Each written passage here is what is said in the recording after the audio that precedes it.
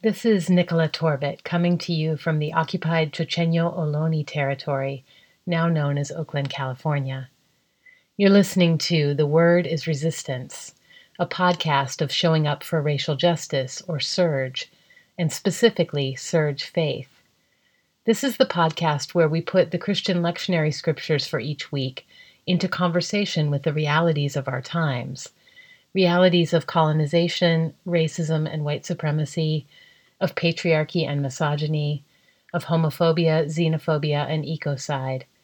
And we ask what it means in this environment of dramatic inequity to follow the God who freed the Hebrew people from slavery in Egypt.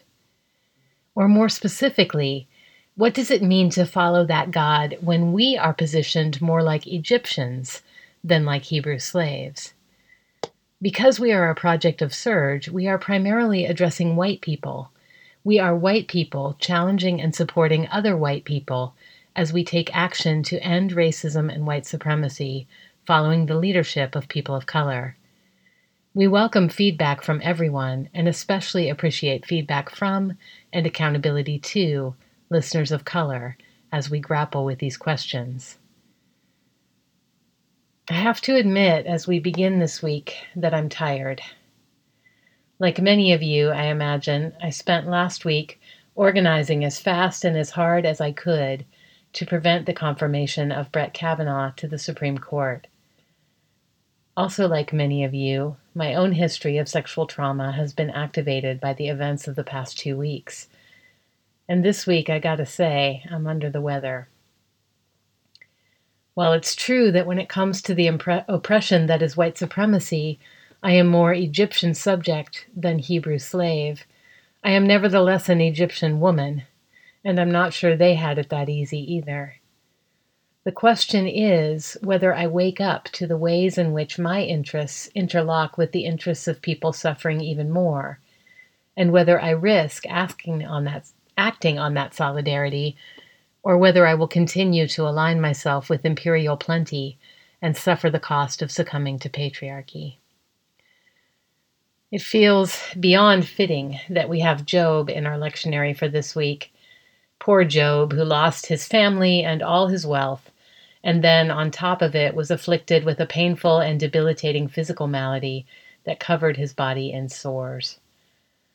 One of the things I love about Job is that he does not hesitate to have all his feelings about what is happening to him. We make much of his faithfulness, and that is right. He refuses to denounce God as a result of his misfortune. But it is also important to notice that he does not suffer in silence. He rails at God. That first line in today's passage says, "My complaint is bitter." But apparently the word translated there as bitter might better be translated as rebellious. Job rises up like the women who bird-dogged senators last week, demanding an audience, demanding to be heard by God. Job reminds us that it's okay to be angry, that anger is not mutually exclusive with faithfulness, but can be an important component of it. So all of this is a way to say to you and to myself that it's okay to feel however we're feeling this week. Usually at this point in the podcast, we include some kind of embodied practice so that we can get in touch with how we're feeling. This week, though, I'm a little wary of that. As my friend Dawn Haney explains in her article, "Kavanaugh Killed Our Practice," many survivors are finding it more difficult than usual to practice mindfulness, especially when it means being in our bodies right now.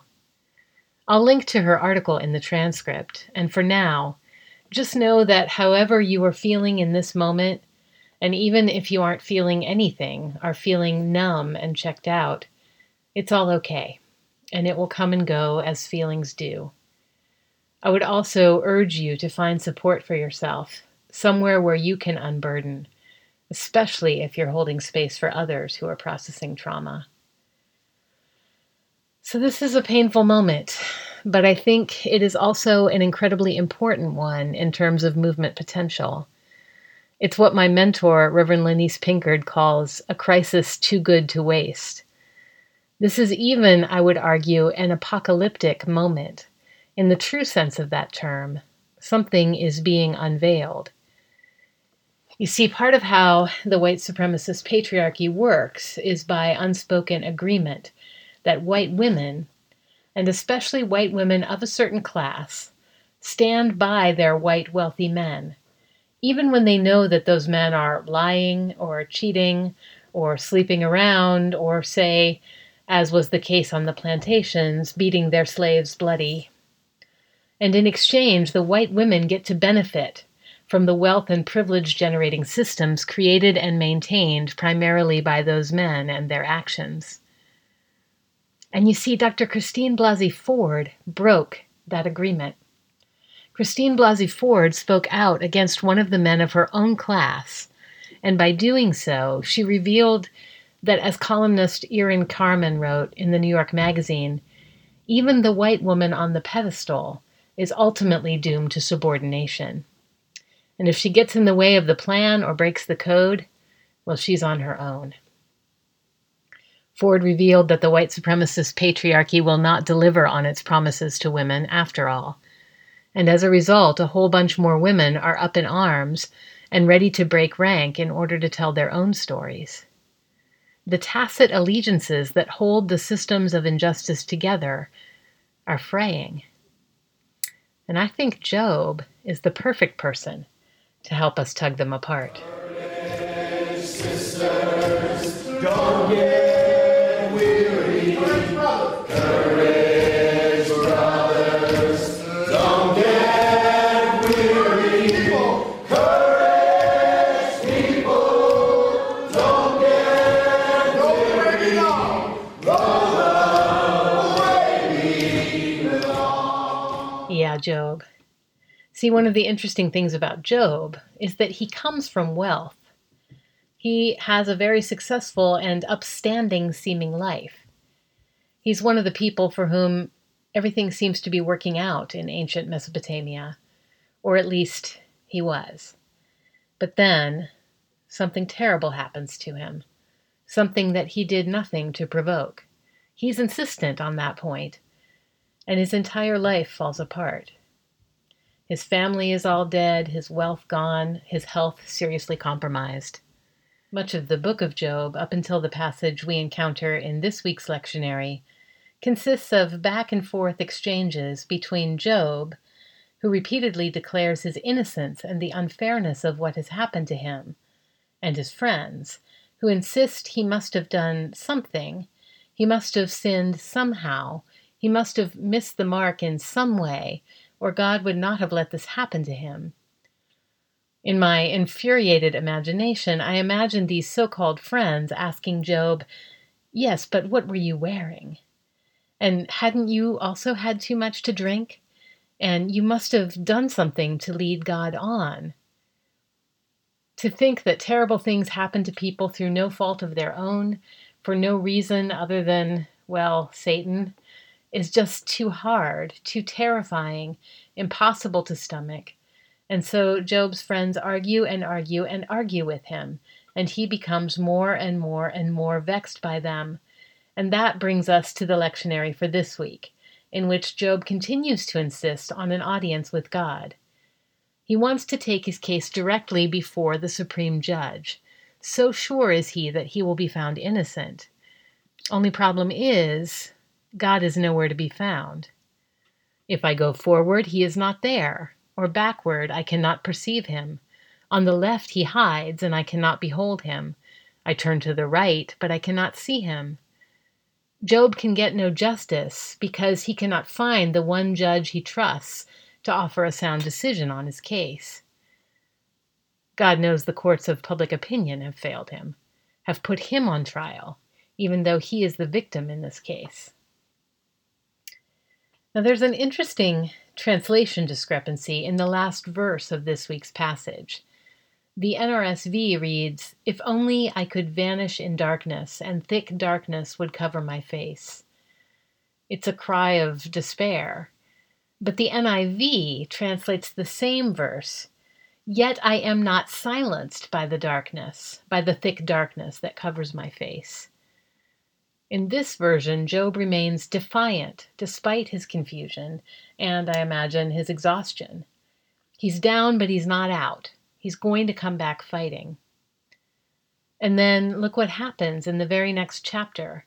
Suddenly Job expands his vision and his righteous anger beyond his own situation to take on the injustice perpetrated against the poor and defenseless. Here are some verses. There are those who move boundary stones, they pasture flocks they have stolen. They drive away the orphan's donkey and take the widow's ox in pledge. They thrust the needy from the path and force all the poor of the land into hiding. Lacking clothes, they spend the night naked. They have nothing to cover themselves in the cold. They are drenched by mountain rains and hug the rocks for lack of shelter. The fatherless child is snatched from the breast. The infant of the poor is seized for a debt. Lacking clothes, they go about naked. They carry the sheaves, but still go hungry. They crush olives among the terraces. They tread the winepresses, yet suffer thirst. The groans of the dying rise from the city, and the souls of the wounded cry out for help. But God charges no one with wrongdoing. Suddenly, Job is identifying his own senseless suffering with the unearned misery of all people who are poor, widowed, orphaned, exploited, brutalized, and killed. His outrage is not just that he can find no justice in his case against God, but that there is no justice for any of the oppressed or against any of those who are responsible for their suffering. Now, this is a really important theological intervention because it challenges the prevailing Deuteronomist theology, the theology that insisted that Yahweh would reward obedience and punish disobedience. In practice, this theology is more frequently expressed the way Job's friends express it. If you're suffering, you must have done something to deserve it. Now, as many biblical scholars and theologians have been quick to point out, this Deuteronomistic theology does make a certain amount of sense in an agrarian and egalitarian society such as the one Israel aspired to be in its earliest days. If you work hard to farm your land, it will often yield more produce. If you treat your neighbors well, they are more likely to help you out in a pinch. You can see how that might have worked. However, as soon as power hierarchies are instituted, and then social structures to support those power hierarchies, this causal chain is broken. As Austin Klein puts it, the aristocracy and monarchical court don't work the land and don't produce food, clothing, tools, or anything else like that, but they do extract value from the work of others. Some therefore end up eating well no matter what they do, while those who do work hard may not eat well because of how much they must turn over in taxes. The aristocracy benefits greatly from the reversed version of the above principle. If you are prosperous, it's a sign that Yahweh has blessed you because you've been obedient. Because of their ability to extract wealth from others through taxes, the aristocracy is always doing relatively well. It is in their interest that the principle stops being what you sow you will reap, and instead becomes whatever you're reaping, you must have sown. This is the theology of Job's friends, right? And this theology is very much at work in our own culture, and it's not just conservatives who believe it. When otherwise liberal people fixate on, say, Mike Brown selling cigarettes, or Alan Bluford having a police record, they are reaching for that same theology, that if you have been punished, you must have deserved it. But Job's story gives the lie to this theology, even if his privileged friends cannot accept it. It's as if his own experience suddenly reveals to him all the others around him who are suffering unjustly, through no fault of their own. And a new solidarity is born. The man of privilege is suddenly aligned with the destitute of his society in a way that his friends, still caught up in their own privilege, cannot be. So I find myself wondering if the Kavanaugh confirmation can have a similar effect. Might it lead white women, even white women who have otherwise enjoyed considerable privilege, to understand the ways in which the justice system has never worked for Black people, for immigrants, for Indigenous people and poor people? Or can it lead us into solidarity with women of color who, for example, face sexual assault as hotel employees, cleaning guest rooms, or janitors working the night shift in nearly but not entirely deserted office buildings? Or women who are, for whatever reason, taken into police custody and at risk of sexual assault? Last Saturday, I helped to organize an emergency response to the confirmation where we lifted up local efforts to protect vulnerable women and young people. Measure Z in Oakland, which would require hotels to provide their house cleaners with panic buttons. And Assembly Bill 2079 to protect cleaning people working the night shift. And Prop 10 to remove restrictions on rent control, because nothing is more dangerous for women and children than being forced to live on the street. I was really distressed to hear that when we mentioned Prop 10, there was hissing in the crowd, ostensibly because there were property owners in the crowd who oppose limits on the rent they can charge. I just wonder, what will it take for us to realize that we cannot get ahead at the price of others' sufferings, while being outraged at Brett Kavanaugh getting ahead at the price of our suffering? We truly are tied together in a single garment of destiny, caught in an inescapable network of mutuality. As Reverend Martin Luther King Jr. said, this is the way God's universe is made. This is the way it is structured. So it's not coincidental that Job must pass through this experience of solidarity with all suffering people before he can meet God. It's just a few chapters later that his longed-for meeting takes place. Now, what happens in that meeting is complex and not easy to unpack. The best study of this exchange between Job and God is undoubtedly Gustavo Gutierrez's volume on Job, God Talk, and the Suffering of the Innocent. I'm not going to try to reproduce his brilliant study here, but I'll summarize it by saying that Job can't find God in the courtroom of his imagination because God is not a judge. Not first and foremost, and quite possibly not at all. The whole idea of retributive justice, with all its ideas about reward and punishment, with its courtrooms and its incarceration, appears to be a human invention that has nothing to do with how God views God's creation. God does not reward and punish. God simply loves and creates and loves what is created freely, without strings. Of course, God probably hopes that we creatures will respond to this unmerited grace by loving each other that way, loving all creation that way, ourselves. But God is not going to reward us for doing that or punish us for not doing it, because to do that would compromise our freedom and God's. God will just go on loving and creating. Gutierrez calls the resulting encounter between God and Job, standing in for all human beings, the mysterious meeting of two freedoms. The mysterious meeting of two freedoms. I love that. What would happen if we could really let go of all our hope of reward and our fear of punishment? James Baldwin wrote about how this inane system of reward and punishment serves to hold injustice in place. What if we could let that go? What kinds of radical solidarity would be possible if we stopped trading our love of each other for privilege? What risks might we take on one another's behalf? Might we, like Christine Blasey Ford, become class traders, race traders? Might men trade in their patriarchy cards for genuine, intimate solidarity with women? I pray that we may someday know.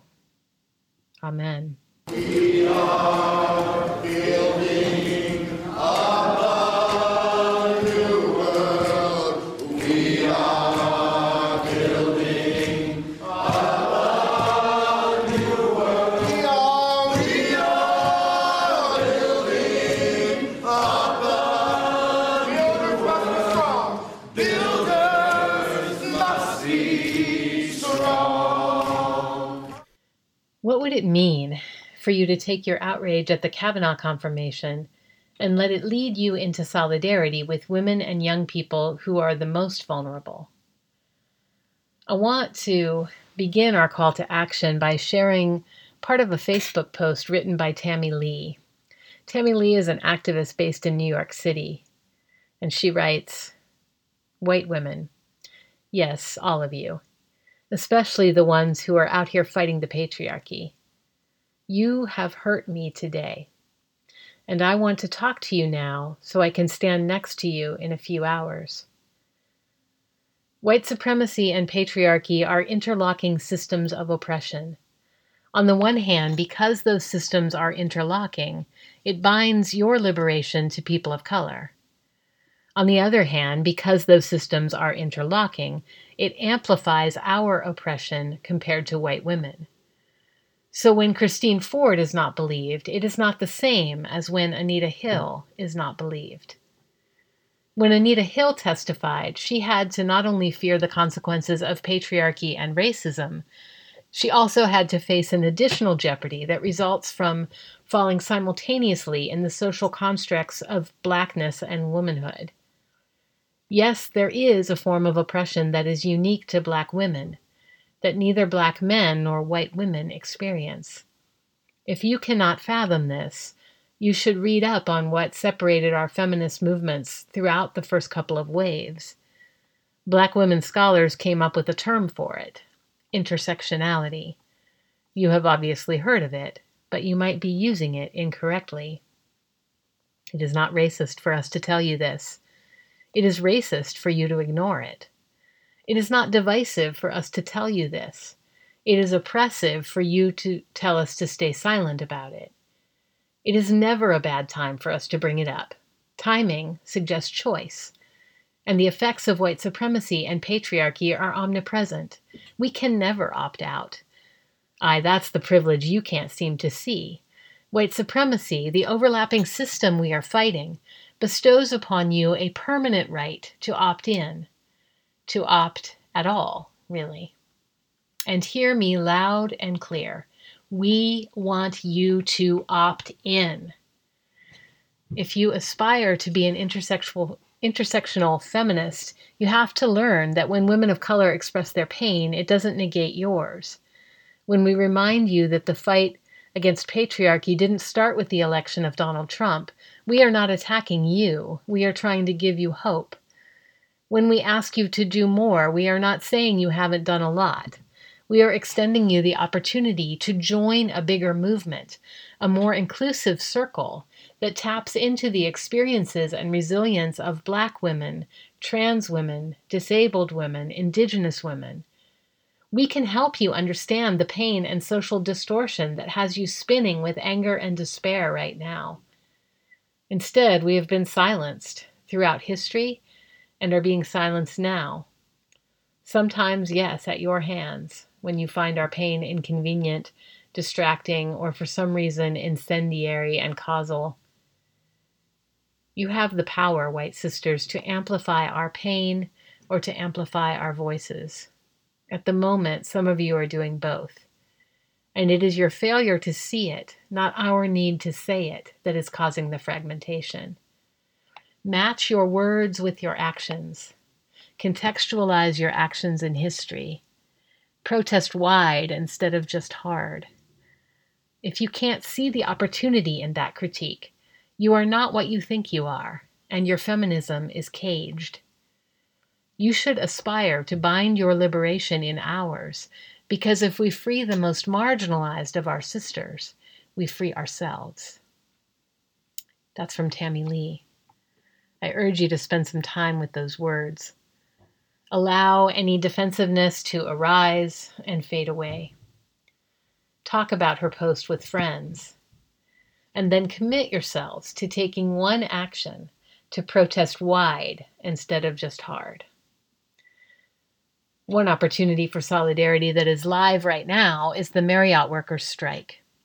In 8 cities nationwide, Marriott bellhops, bartenders, and house cleaners are striking for better wages and also more protection from sexual assault. Read up on this strike. I'll post some links in the transcript. And then consider how you might be in solidarity. Can you spread the word? Urge your friends and social media followers to boycott Marriott hotels? If workers are striking in your area, can you take some food to them? Maybe walk the picket line with them for an hour or two. Even here in the relatively allergic Bay Area, striking workers are almost always so moved to see someone show up from the church. It happens way too infrequently. If you have a little more time and gumption, you might research the policies of hotels in your city or town. Are there sexual assault protections in place?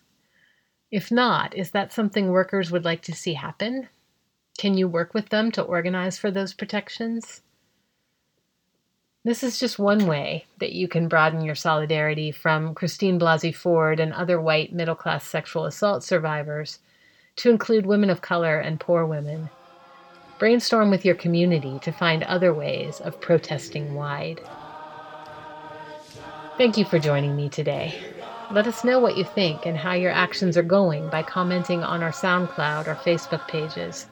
And be sure to tune in next week for another Liberation Word. You can find out more about Surge at showingupforracialjustice.org, and our podcast lives at SoundCloud. Search on The Word is Resistance. You can interact with us there if you have questions or need help with action ideas. Transcripts are available on our website, which include references, credits, and copyright information. The music you hear is a live recording of a song gifted to the Freedom Movement by Dr. Vincent Harding.